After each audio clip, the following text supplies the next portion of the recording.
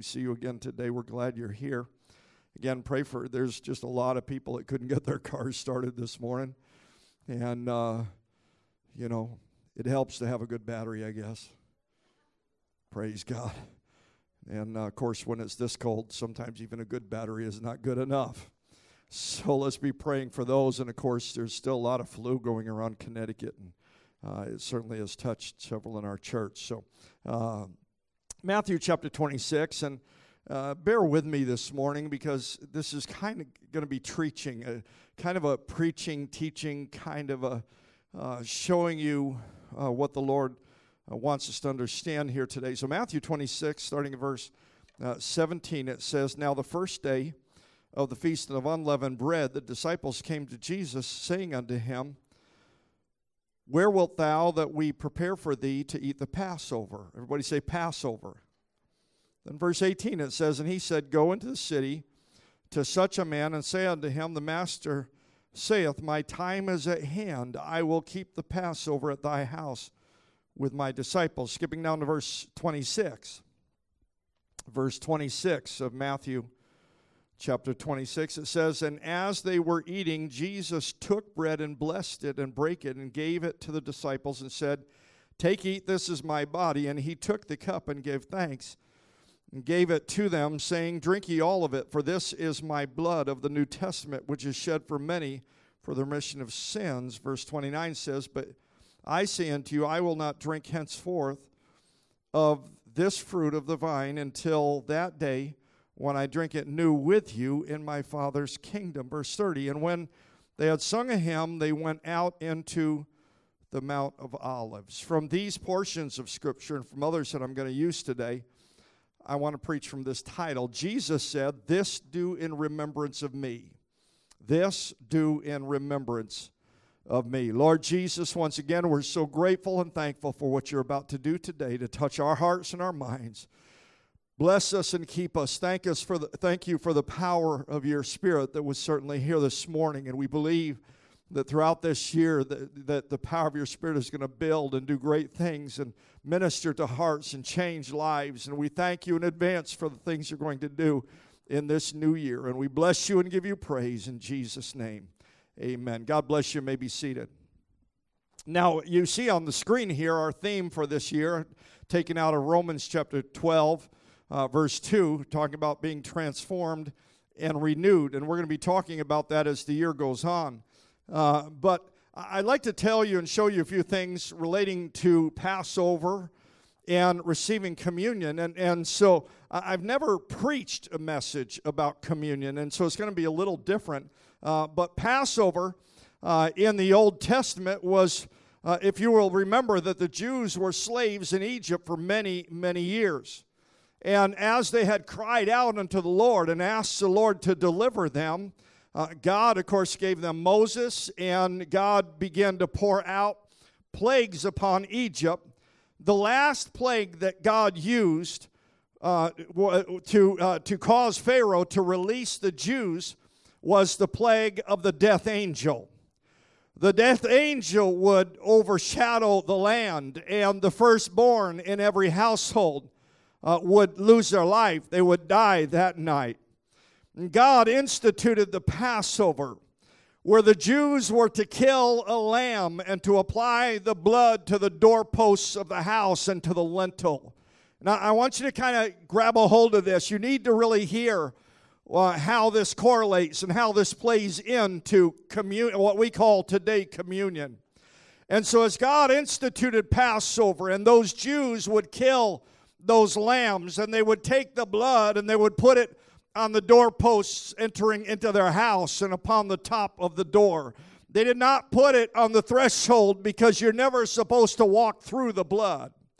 Amen. And so they would apply the blood to their house, and if they applied the blood to their house, everyone that stayed within that house that night would be saved from the plague of the death angel. That night the death angel came, and many children, died that day. Mostly that were not Jewish, obviously, that were Egyptian. And possibly, we don't know for sure, that maybe even some Hebrew children passed away. Because if they did not apply the blood to their doorpost, and the death angel could have entrance into their homes. And so the death angel could not enter their house because of the blood. So the Israelites that were protected by the blood were not killed. The Israelites today still celebrate the Passover. They celebrate it because God delivered them, just as Jesus celebrated, and just as it was celebrated prior to that. Amen. Especially at the time when the Israelites were in bondage in Egypt. The Passover festival is still celebrated even today. The Passover is what is called the Festival of Liberation. It is a reminder of God's protective power and how God liberated them from slavery.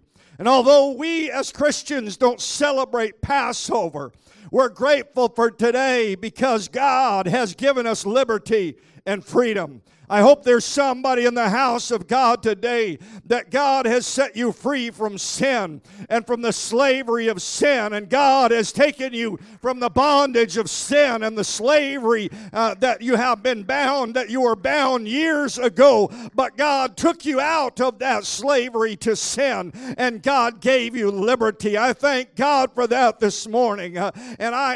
We see in the Gospels that Jesus and his disciples celebrated Passover. And then in Matthew chapter 26, which we just read, Jesus celebrated Passover and instituted what we call today communion. He took bread and he broke it and gave it to the disciples to eat. And then he took wine and blessed it and gave them to drink. The bread was a type of his broken body, while the wine was a type of his blood. Amen. The wine he called the blood of the New Testament. In fact, he said it like this: it is the blood of the New Testament which is shed for the remission of sins. In 1 Corinthians chapter 11, starting at verse 23, it says, "For I have received of the Lord that which also I delivered unto you, that the Lord Jesus, the same night in which he was betrayed, took bread. And when he had given thanks, he brake it and said, Take, eat, this is my body." Now I'm going to stop here for a moment and say that when we receive communion, we're not eating the literal body of Jesus, but it is symbolical of his broken flesh. I'm going to try to relate to that in just a moment. But in verse 24, I'm going to read again. It says, "And when he had given thanks, he brake it and said, Take, eat, this is my body, which is broken for you. This do in remembrance of me." Actually, another thought comes to mind, is you have got to understand when the disciples first received what we call communion today, they were celebrating Passover. But when Jesus broke that bread and handed it to them, they did not understand the correlation when he said, "Take, eat, this is my body, which is broken for you." They saw Jesus as a whole man there that was not yet crucified, that was not yet tortured, that was not yet spit upon, that was not yet beaten, that the spear had not yet pierced his side. But they saw him as a whole, complete, healthy man. And as he broke that bread and handed it to them, said, "Take, eat, this is my body, which is broken for them," somewhere in their mind, I think there may have been some confusion. What is he talking about? His broken body. And when he gave them the wine and said, "Drink this, this is a type of my blood," they were wondering, what is he talking about, his blood? They didn't really understand that just hours from that moment, his life, his body would be broken and his blood would be shed. They didn't know that at the time, but when they did, in fact, see his body broken and the blood shed, that's when it went in their brain and they began to think, that's what Jesus was saying. "Take, eat, this is my body, and drink, this is my blood."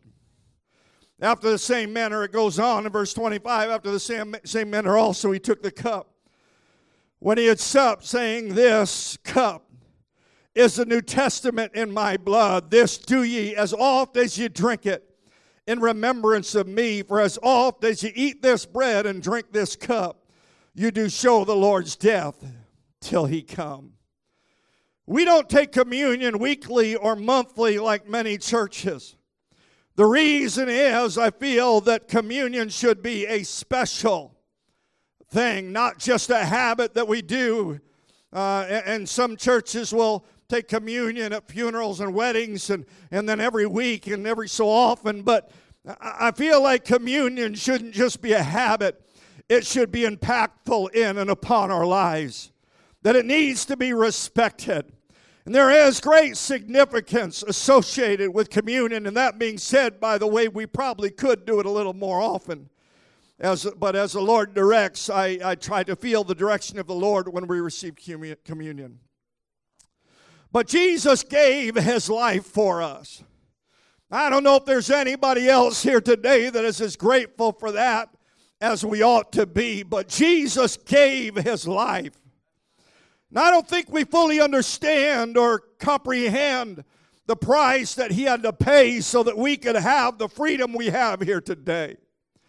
I'm grateful for the presence of God that was in his house this morning. He was here in such a beautiful way, but that was purchased by his blood. He gave his life so that we could feel that presence, so that we could worship him. He gave his life so that we could have forgiveness of our sins and so that we could be filled with his Spirit. I want to remind you that his body was torn and it was broken by the Roman soldiers. Just like Jesus tore that bread before his disciples, his body was broken and torn by those Roman soldiers. We tried to beautify the cross. We tried to beautify Calvary.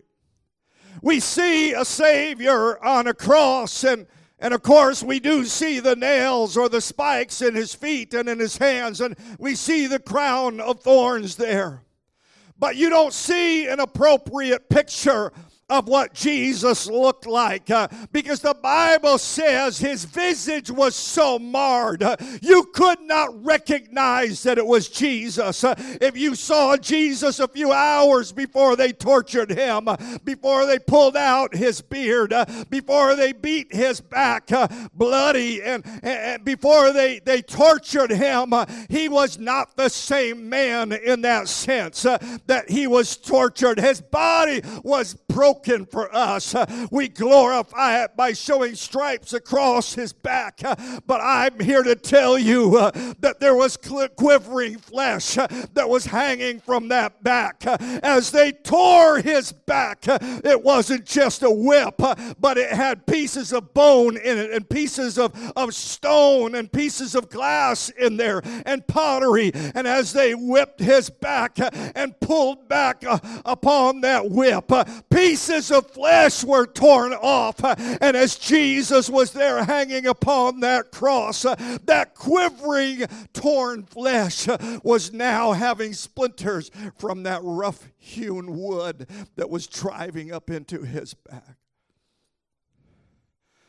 I don't know why I'm so impacted this morning in this way, but we have got to understand how it relates to that broken flesh, that broken body. When he tore open that bread, they were just thinking he's going to give me a piece, but he was still telling them and he was showing them that as this bread is broken, my body will be broken. My God, I feel the Holy Ghost here this morning. He was trying to show them that we are transitioning from an Old Testament way of thinking to a New Testament way of thinking. From an Old Testament lifestyle to a New Testament lifestyle. And it's this blood that is going to be shed here today. It is this blood, is by his own blood that we are going to be washed and cleansed from our sins. But that body was broken. You could not even recognize who he was. We show a picture of a crown of thorns on his head. But we don't really understand that those thorns that were driven into his head were likely probably 4 inches long. And as they put it on his head, as they put that crown of thorns on his head, they didn't just place it there. They put something on top of it as they hammered that down onto his head. So those thorns would be driven into his brow and into his skull and into the back of his head. They were literally driven in. I don't know if any of you have ever gone walking in the woods and you accidentally brush up against a pricker bush. Has that ever happened to anybody? It doesn't feel very good, does it? If you've ever had to pull out one of those thorns out of your body or out of your clothes, you know what I'm talking about.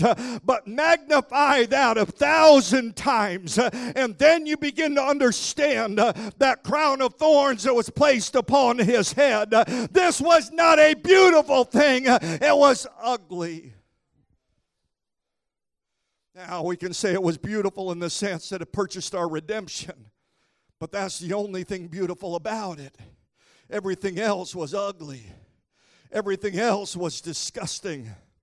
When that soldier reached up and thrust that spear into his side and out came blood and water, it was a disgusting scene because they would have broken his legs in order to speed up the death process, but they didn't have to because he was already dead.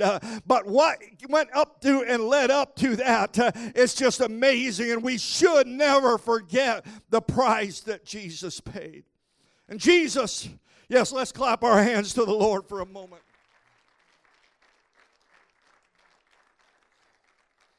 Jesus wanted to remind them, when you take communion, it was as a reminder of the awful price that he paid for their sins.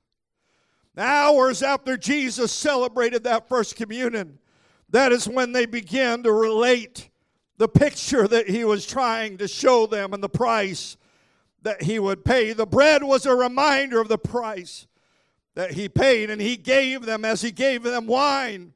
And of course, we use grape juice today. It was to be a reminder of his blood. He said in verse 27, and he took the cup and gave thanks and gave it to them, saying, drink ye all of it, for this is the blood of the New Testament, which is shed for many.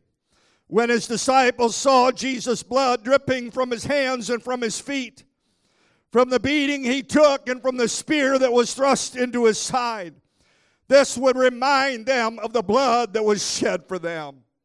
There are too many people that would like to take the blood out of the Bible because it's gory. Yes, it's gory, but it's also the truth.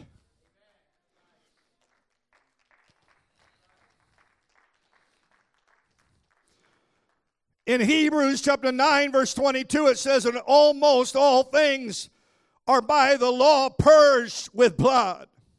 The second part of that verse says, and without shedding of blood, there is no remission. If you have not applied the blood of Jesus Christ by baptism in the name of Jesus Christ, then your sins are not yet remitted. Amen. We celebrate Easter. That is a reminder of his death and resurrection.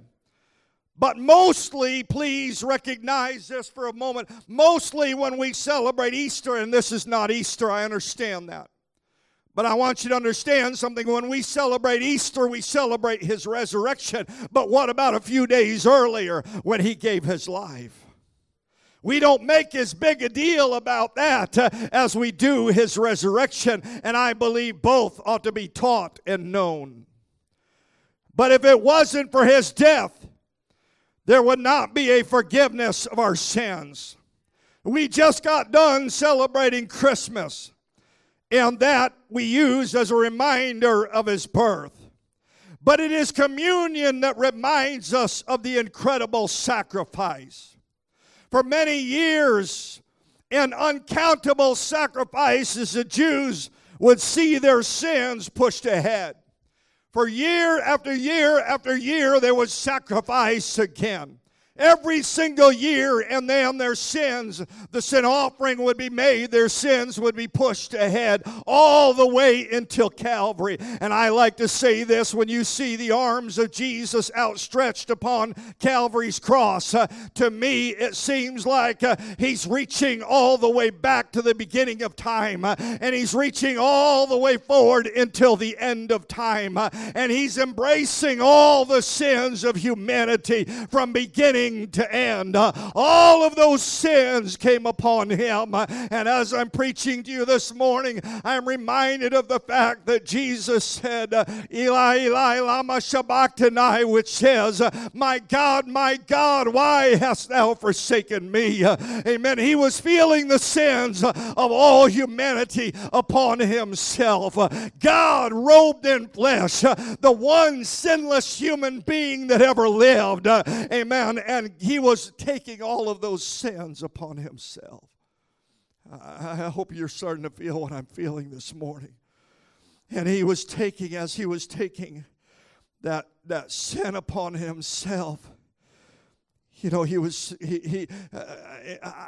hard to even imagine it, but somehow maybe he was just looking up to heaven. Of course, the Spirit had left him, and he looking up to heaven, that flesh, that body is saying, my God, why?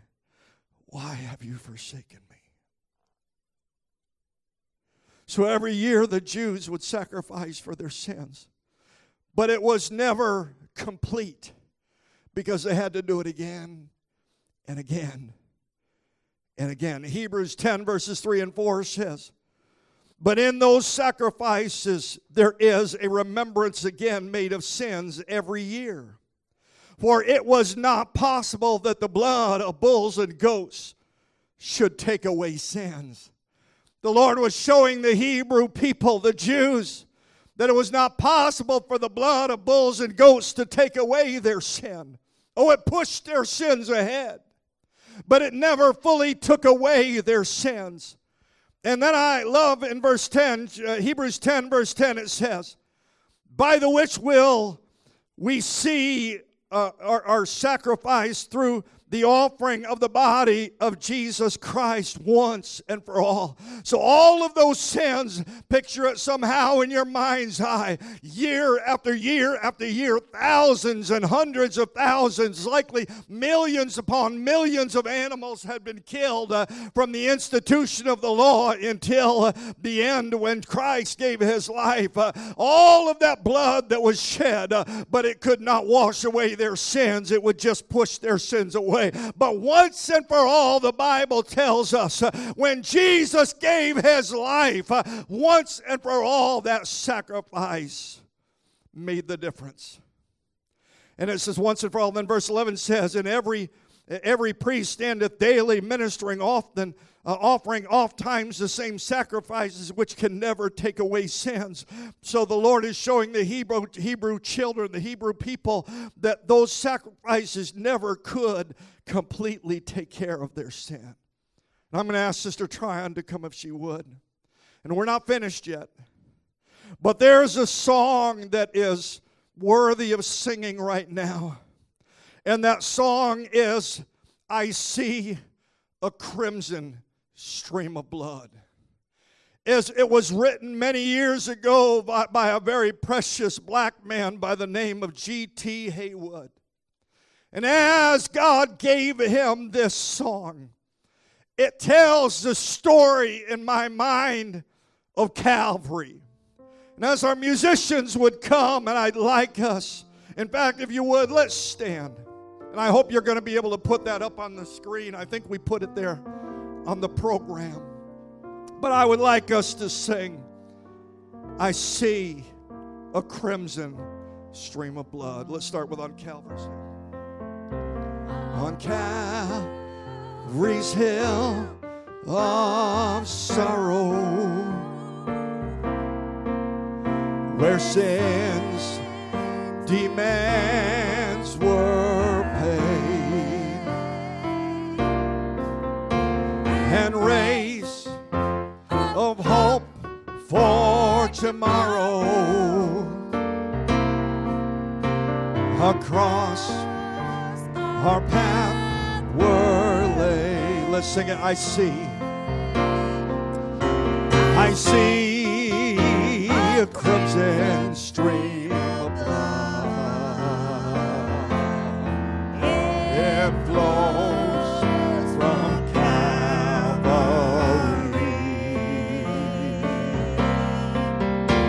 His waves, which reach the throne of God,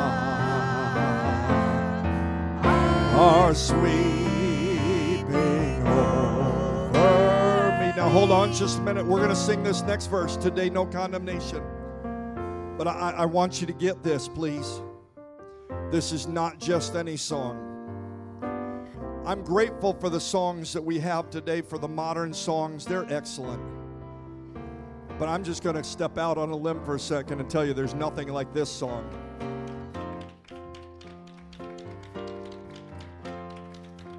I don't think it's possible today to pen words like this. Forgive me if I'm wrong, but this tells the story of Calvary. This tells, don't just sing the words. Don't just let it go by and, oh, we're just singing a song. This is not just a song. This is telling the real deal here. I want you to notice what it says, and we're going to read. The next part of it says, today no condemnation abides to turn away my soul from his salvation. He's in my heart to say. This tells a story. Let's sing it. Let's sing this song. Today, no condemnation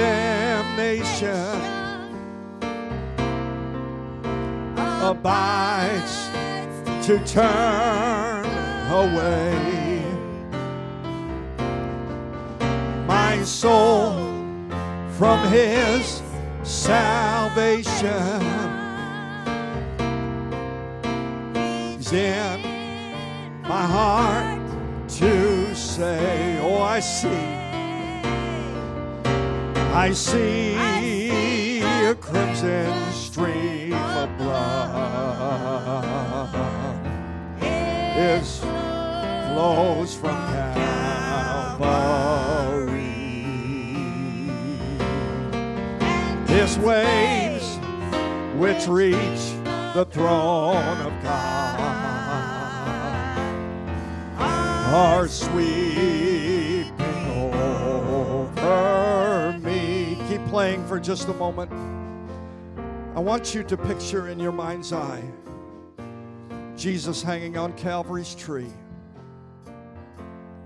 And if you could remember the story, the way I picture it is, and I believe it's true, that the dark, thick, black clouds begin to roll in as his life was ebbing from him. The Bible tells us how the earth began to shake. There was an earthquake to the point that the veil of the temple, that was a fairly long distance away, ripped from top to bottom, showing that now we can have entrance into that holy of holy place. But somehow I feel like I need to tell you, I need to remind you that I believe the reason that there was an earthquake was because the ground, the earth, was never intended to absorb the blood of its maker. Did you hear what I just said? As that blood began to drip from his arms and from his side and from his feet and from his brow and down his back, down his legs, down that rough-hewn log, that wood that he was hanging upon, as that blood began to drip into the ground, that earth was saying, I cannot receive this. I cannot accept this. This is the blood of my Maker, the one that created me. And the earth began to shake and tremble. I think these are the thoughts and the things that the writer G.T. Haywood, I believe he was seeing this. I believe he was smelling the smells and feeling what was happening is almost like God took him to the foot of the cross to see the price that Jesus paid. Let's sing this next chorus.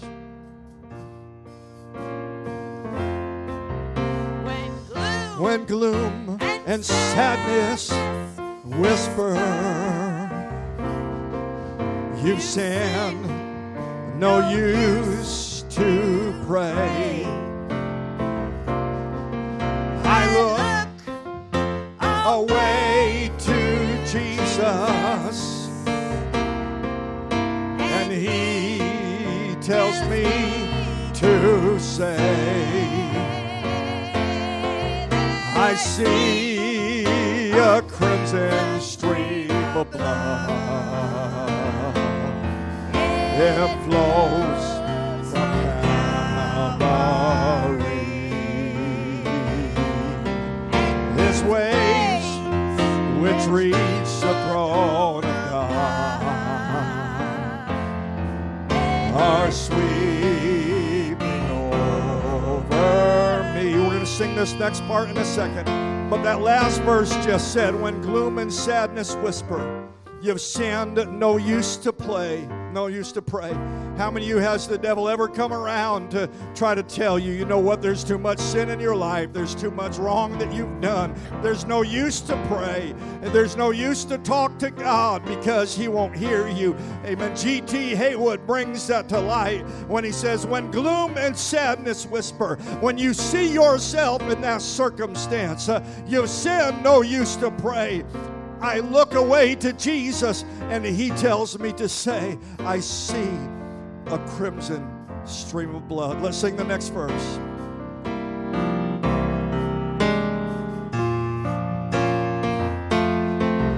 And when we reach the portal where life forever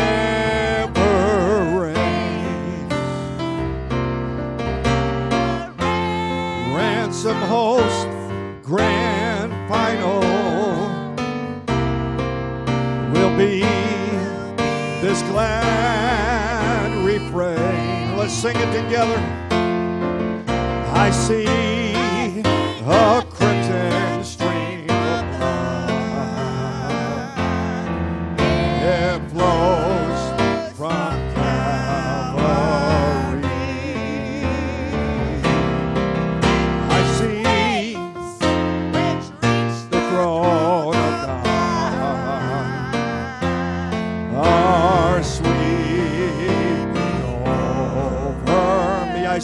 I see a crimson stream one more time.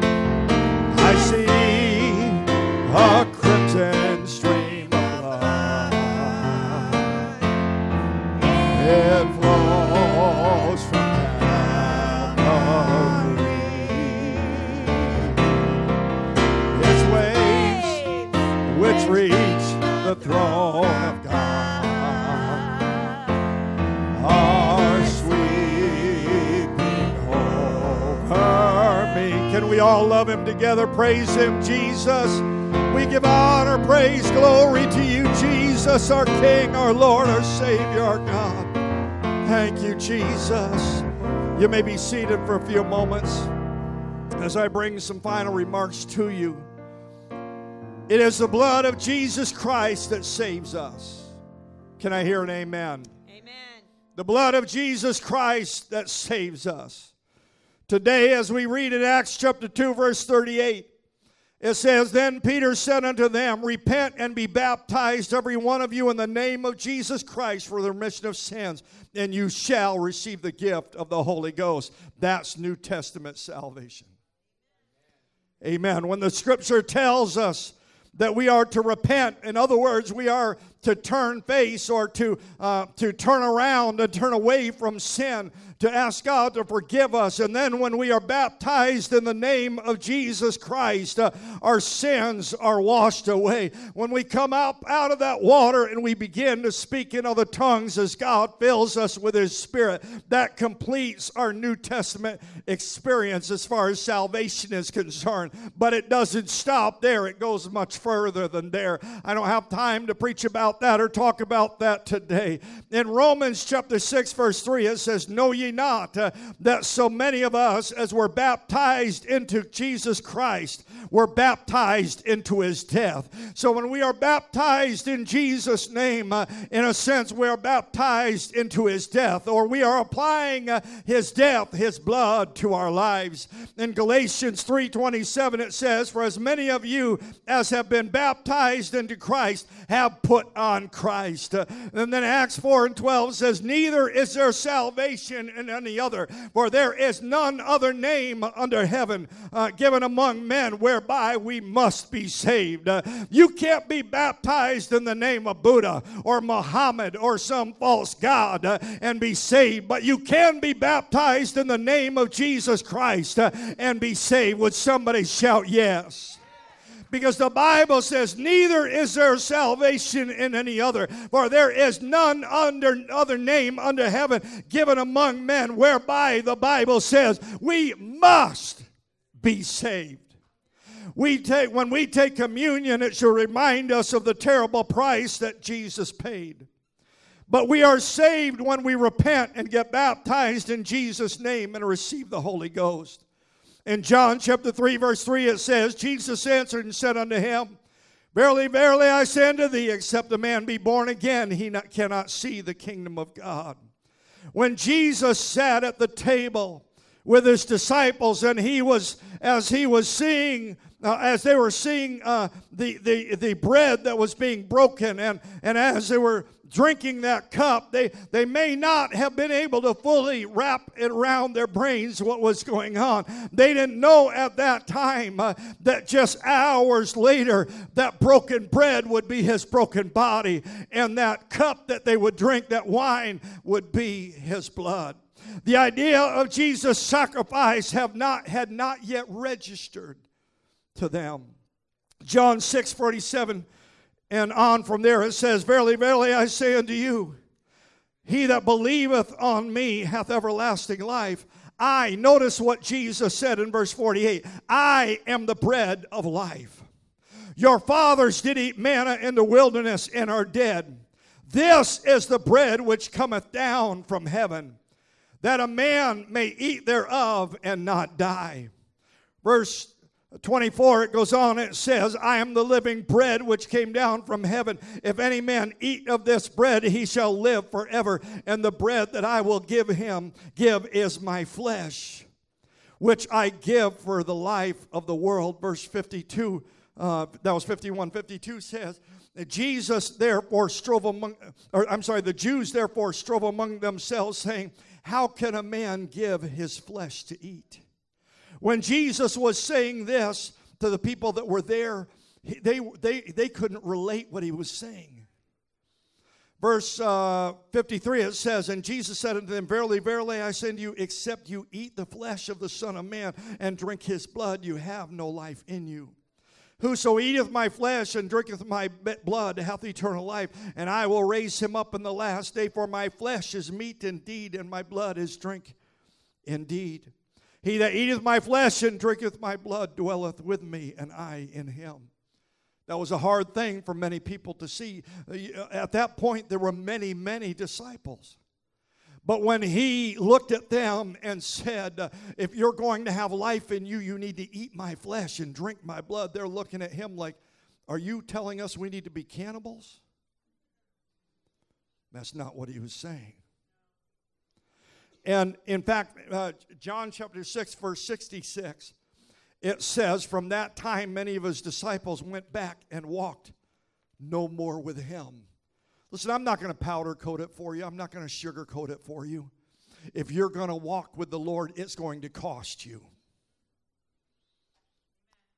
A couple of amens. If you're going to walk with the Lord, it's going to cost you. If you want cheap religion, they sell that down the street somewhere. Amen? If you want a cheap experience, you can go find that somewhere else. But if you want the real deal, it's going to cost you. But that cost will be an amazing thing. When you give yourself to the Lord, He will give Himself to you. And He will bless you and He will keep you. If you don't know what it's like to have your sins forgiven. Oh, I'm thankful for that day that I went down in the watery grave of baptism in the name of Jesus Christ. Because I knew who I was. I knew what I had done. I knew the sins that I had committed. I knew the awful things that I had done. And just to know that when I went under that water, all of those sins were forever washed away. I'm grateful for that. But that was not purchased cheaply. It was purchased with the ultimate price, His life for us.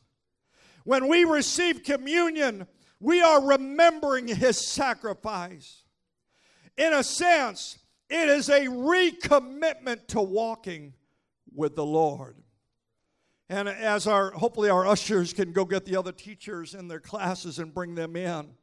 But when we receive a communion here in a moment, it is a recommitment to walking with the Lord. God, robed in flesh, gave His life for us. His sacrifice, the sacrifice He paid is not something to take lightly. And so everyone's going to be coming back in just a moment. And I know this message and the ending of this service is going to be different that typically we have on a Sunday morning. But I love when we get a chance to receive communion. It is such a precious time to me when we can honor the Lord in this way. And we invite everyone that is here to take communion with us. And we will, in fact, let me give you some instructions. And I know, again, there's many that are going to be coming back in from their Sunday school classes.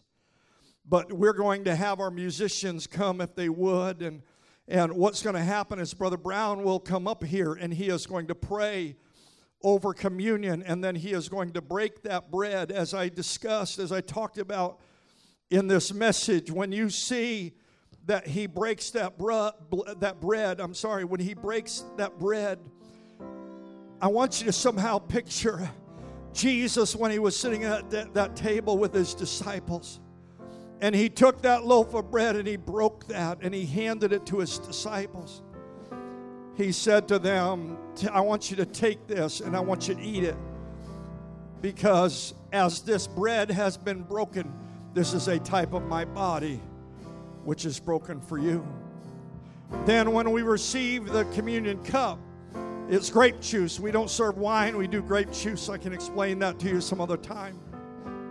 But when you receive that, the Lord said, as you drink it, this is a type of my blood. So the bread is a type of His broken body, and the cup is a type of His blood. And the Bible says we do this in remembrance of Him. So what we're going to do here in just a few moments as Brother Brown is going to come is he's going to pray over our communion, and then he's going to break the bread. And then we're going to have you flow through. We'll probably have everybody just flow the way we normally do offering from the sides to come through. And you're going to take a piece of bread, and you're going to take one of the cups, and you can go back to your seat. And we recommend that you pray, that you talk to the Lord for a few moments, and then either Brother Brown or myself will come back to the podium. We'll have everybody stand. Once everybody has the cup and has the bread, we'll have everybody stand, and then we will take communion together. And I'm grateful that we can do this. Brother Brown, I didn't ask you before, but I would like you to lead us in a prayer of repentance. Could everybody stand? Please stand with us.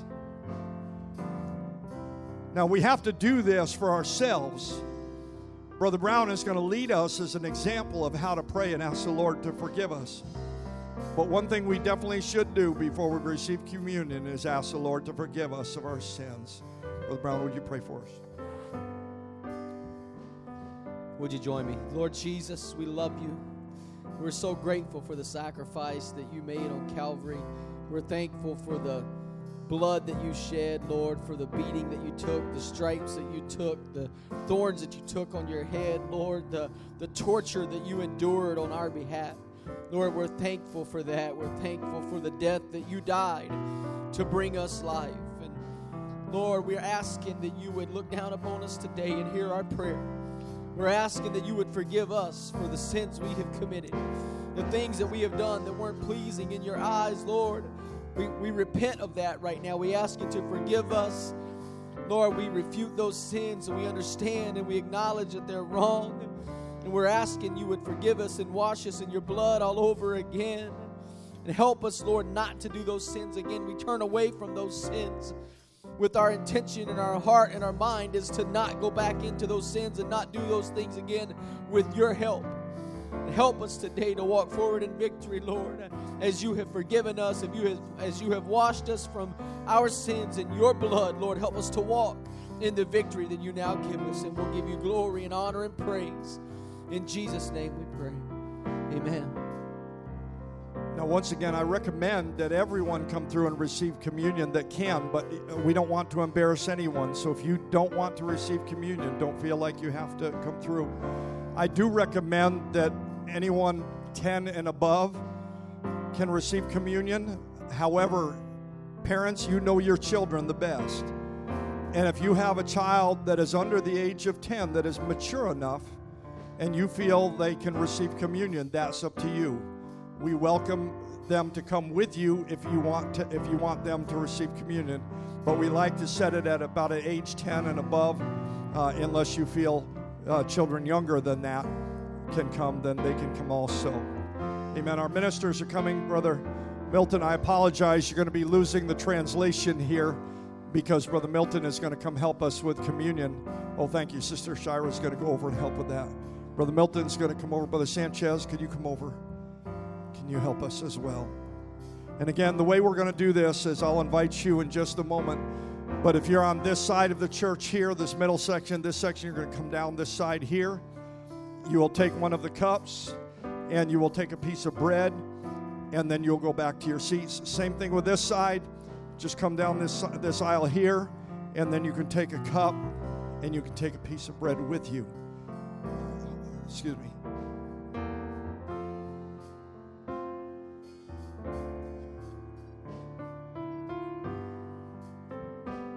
Sister Marie, where are you? Could I steal you for uno momento, por favor?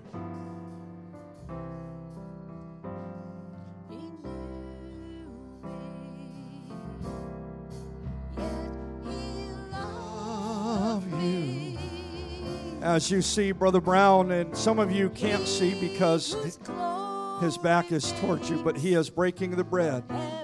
If you can somehow imagine that Jesus, when he went to give this communion, as he was celebrating Passover with his disciples, he took that bread and he broke it. And he said, "This is a type of my body, which is broken for you." This is a great example, very similar to what Jesus did as he broke that bread. And then these cups, again, they are grape juice. You will take one of those. In the day when the Lord had communion with the disciples, yes, they used wine, but their wine was more like grape juice. It didn't have alcohol in it the way wine does today, and that's why we use grape juice. I'm thankful for these ministers, and in just a moment we'll invite you to come, and if you can join in communion with us. Again, what you're going to do after you take the cup and the bread, you're going to go back to your seats and wait, and then we will take communion together. Let's sing this song.